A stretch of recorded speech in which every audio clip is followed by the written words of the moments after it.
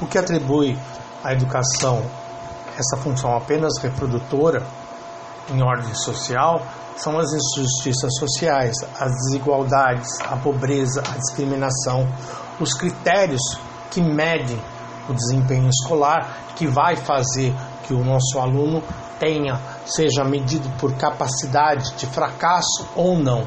E ao momento disto, a gente vai fazê-los excluídos devido à sua capacitação.